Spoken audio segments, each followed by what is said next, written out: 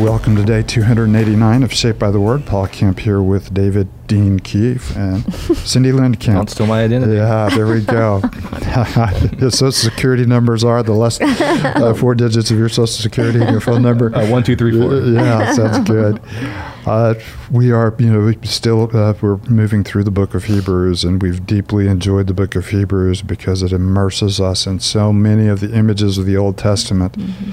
That if we just had the Old Testament alone, these would seem to us as foreign rituals, and they would seem to us as somewhat excessive, and they're beyond our grasp. But when we see that God all along was teaching us about what was necessary for Him to redeem us in Christ, and we see how those images are used to give us a fuller picture of Christ and the salvation we've been offered in Christ, we fall in love with the book of Hebrews, and we fall in love with the entirety of the Bible. From beginning to end, God is moving toward sinful people, through the people of Israel and all of their rituals and all of their covenant promises to the Lord Jesus Christ, but by which He redeems all of people from every tribe, tongue, and nation. And so it's a beautiful progression, beautiful picture. And so we come to chapter 9, where we talk about the tabernacle and the worship in the tabernacle, and how that reminds us of the final work that is done for us in Christ. And then, of course, it ends with a call to repentance. So it's a very, very rich, as every chapter in Hebrews is a very rich chapter. Before we read, let's offer ourselves in this moment to the Lord. David, do you mind lifting us up? No, let's pray. And Father, we do ask now that as we turn to the Scriptures, as we turn now to Hebrews 9, that you would illumine our hearts to see the wonders of your word. Help us to marvel at the beauty of what Christ has done for us, and in that may our hearts be restored and renewed. May we, if we don't have affections for you now, may our affections be rekindled. And may we worship you, praise you, for you are absolutely worthy of it. And so may we now enter into this time for your glory, for our joy. Build us up in Christ. We pray this all in His name. Amen. Hebrews chapter 9. And now the first covenant had regulations for worship and also an earthly sanctuary. The tabernacle was set up. In its first room were the lampstand and the table with its consecrated bread. And this was called the holy place. Behind the second curtain was a room called the most holy place, which had the golden altar of incense and the gold-covered ark of the covenant. This ark contained the gold jar of manna, Aaron's staff that had budded, and the stone tablets of the covenant. Above the ark were the cherubim of the glory, overshadowing the atonement cover, but we cannot discuss these things in detail now. When everything had been arranged like this, the priest entered regularly into the outer room to carry on their ministry. But only a high priest entered the inner room, and that only once a year, and never without blood, which he offered for himself and for the sins of the people, for the sins the people had committed in ignorance. The Holy Spirit was showing by this that the way into the most holy place had not yet been disclosed as long as the first tabernacle was still functioning. This is an illustration for the present time, indicating that the gifts and sacrifices being offered were not able to clear the conscience of the worshiper. They're only a matter of food and drink and various ceremonial washings, external regulations applying until the time of the new order. But when Christ came as high priest of the good things that are now already here, he went through the greater and more perfect tabernacle that is not made with human hands, that is to say, is not a part of this creation. He did not enter by means of the blood of goats and calves, but he entered the most holy place once for all by his own blood, thus obtaining eternal redemption. Blood of goats and bulls and the ashes of a heifer sprinkled on those who are ceremonially unclean sanctify them so that they were outwardly clean. How much more, then, will the blood of Christ, who through the eternal Spirit offered himself unblemished to God, cleanse our consciences from acts that lead to death, so that we may serve the living God? For this reason, Christ is the mediator of a new covenant, that those who are called may receive the promised eternal inheritance, now that he has died as a ransom to set them free from the sins committed under the first covenant. In the case of a will, it is necessary to prove the death of the one who made it, because a will is in force only when somebody has died. It never takes effect while the one who made it is living. That's why even the first covenant was not put into effect without blood. When Moses had proclaimed every command of the law to all the people, he took the blood of the calves together with water, scarlet wool, and branches of hyssop, and sprinkled the scroll on all the people. He said, "This is the blood of the covenant, which God has commanded you to keep." In the same way, he sprinkled with blood both the tabernacle and everything in its ceremonies. In fact, the law requires that nearly everything be cleansed with blood, and without the shedding of blood there is no forgiveness. It was necessary then for copies of the heavenly things to be purified with these sacrifices, but the heavenly things themselves with better sacrifices than these. For Christ did not enter a sanctuary made with human hands. It was only a copy of the true one.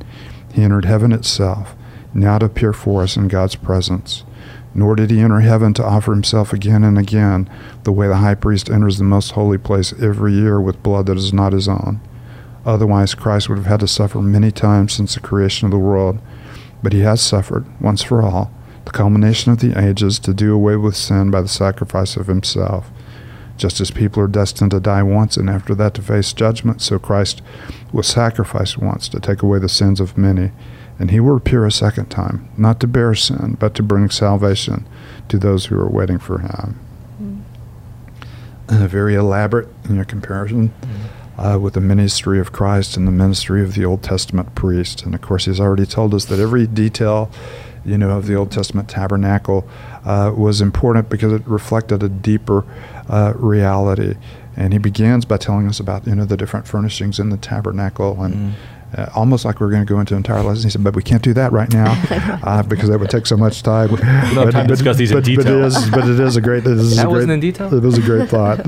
Moving there. What are some of the things that stand out as we look at chapter 9? Well, even on that, he, to me, does kind of go into detail about how the tabernacle is set up to some extent, and then he begins talking about when all those things are arranged, then the priest would enter regularly, and then once a year the high priest would enter, and you see just everything going into this, all the sacrifices that would be made on the Day of Atonement for the people, and even how the priest's offering for his sins, the sins of the people, even the ones committed in ignorance.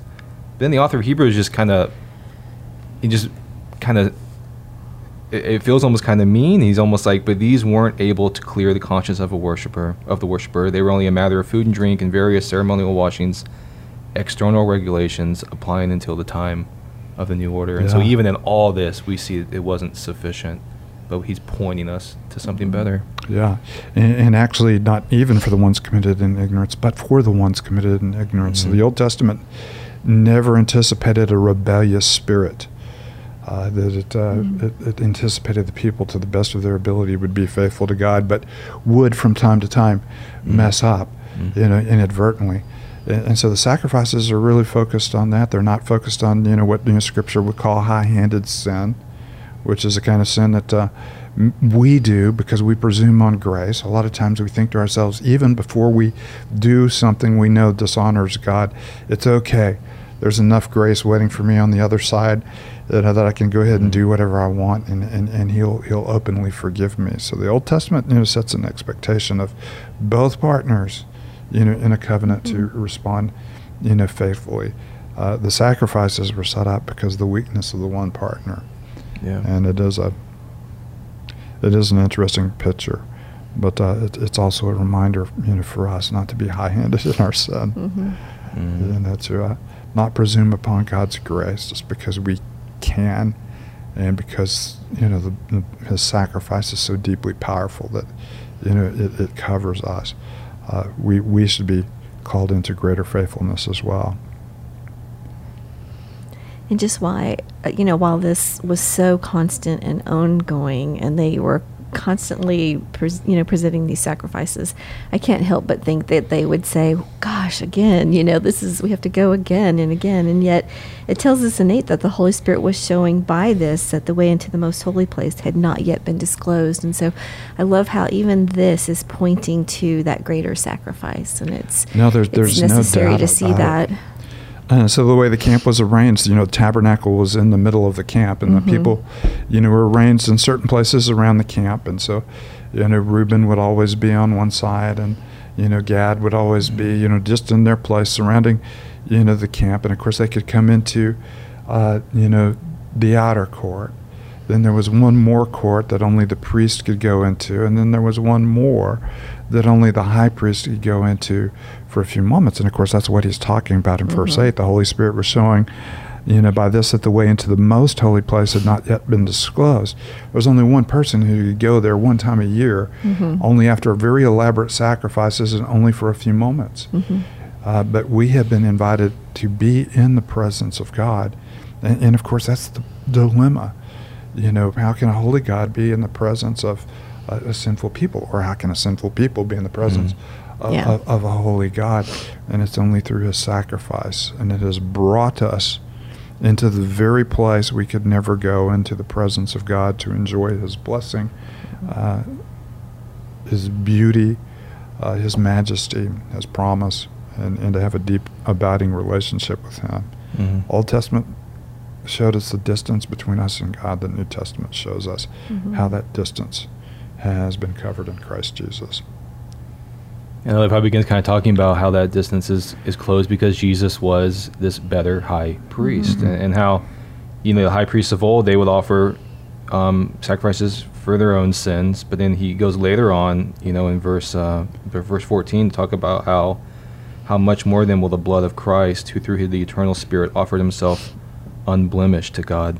So we see these priests still had sin, yet this greater high priest is coming unblemished. And even Paul picks up on this in 2 Corinthians 5, which is a passage we all love, that he who knew no sin became sin for us, that we might become the righteousness of God.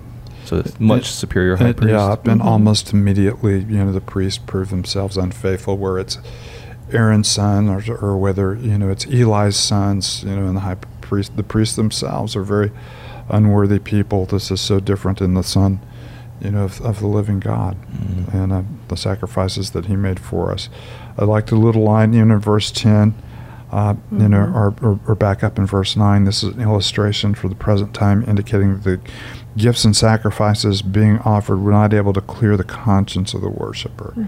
And he talks about outward, cleansing. But there is a deep heart work, that needed to take place. And I love this, God's forgiveness is so complete that it leaves no stain of guilt in the deep inner recesses of our heart. And, you may have, experienced sin that you're still clinging to and still hanging on to and still feel ashamed of. And you realize that is a work of the enemy, who is calling you to question the depth of the grace in Christ Jesus, where if he has called us clean, we are clean indeed.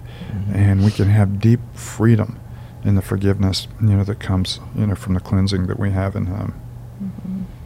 And even love, and maybe he's making this contrast, but we kind of see the priest kind of in service for the sake of the people, on behalf of the people, but then he has this little line at the end of verse 14 after talking about how much superior is the blood of Christ, cleanse our conscience from acts that lead to death, so that we may serve the living God. And so we see where the people were so distant from God, now they're actually invited near and into the service of God, which Ephesians talks about as well, these good works prepared beforehand for his people to walk in. So I just love seeing the contrast of the people so far, and now they're brought in. Yeah, interesting word, the word serve the living God. And sometimes in our we don't know what to do with it in our English translations. Many times we interpret it, worship, and many times serve. And for us, the two ideas ought to melt together. That our worship of God comes in our responding to God in obedience, and of course that is the greater act of worship. Not just simply uttering praises with our mouth, but responding to grace, with our lives, so that our worship actually becomes service. And in our service, that is where we find our joy. It's not a painful, arduous, oh my goodness, he died on the cross for me, I guess I ought to and just kind of gut it out for him. It's not that at all. It's what we were created for. And when we find ourselves living our lives in this dynamic partnership with him, where everything that we think and do flows out of our relationship with him, that is where we find fulfillment. That is where we find joy, and that's where he is most glorified in us. It's a great little passage. Many things that little passage. That's a quite a trite statement. Fantastic passage all the way through, and many images here to occupy our minds until we actually are present in that sanctuary pictured in in Revelation chapter 4, before His throne. Cindy, why don't you close us with a word of prayer? Sure. Father, we just thank you so much for this passage and the reminder again that without the shedding of blood, there is no forgiveness of sin, Lord. And yet you chose in your great plan that the ultimate shedding of blood would come through the Son, Jesus Christ. So, Father, we thank you for the forgiveness of our sin, and we thank you for the cleansing of our consciences, Lord, that we may be free to serve you, our living God. And it's in Christ's name we pray. Amen.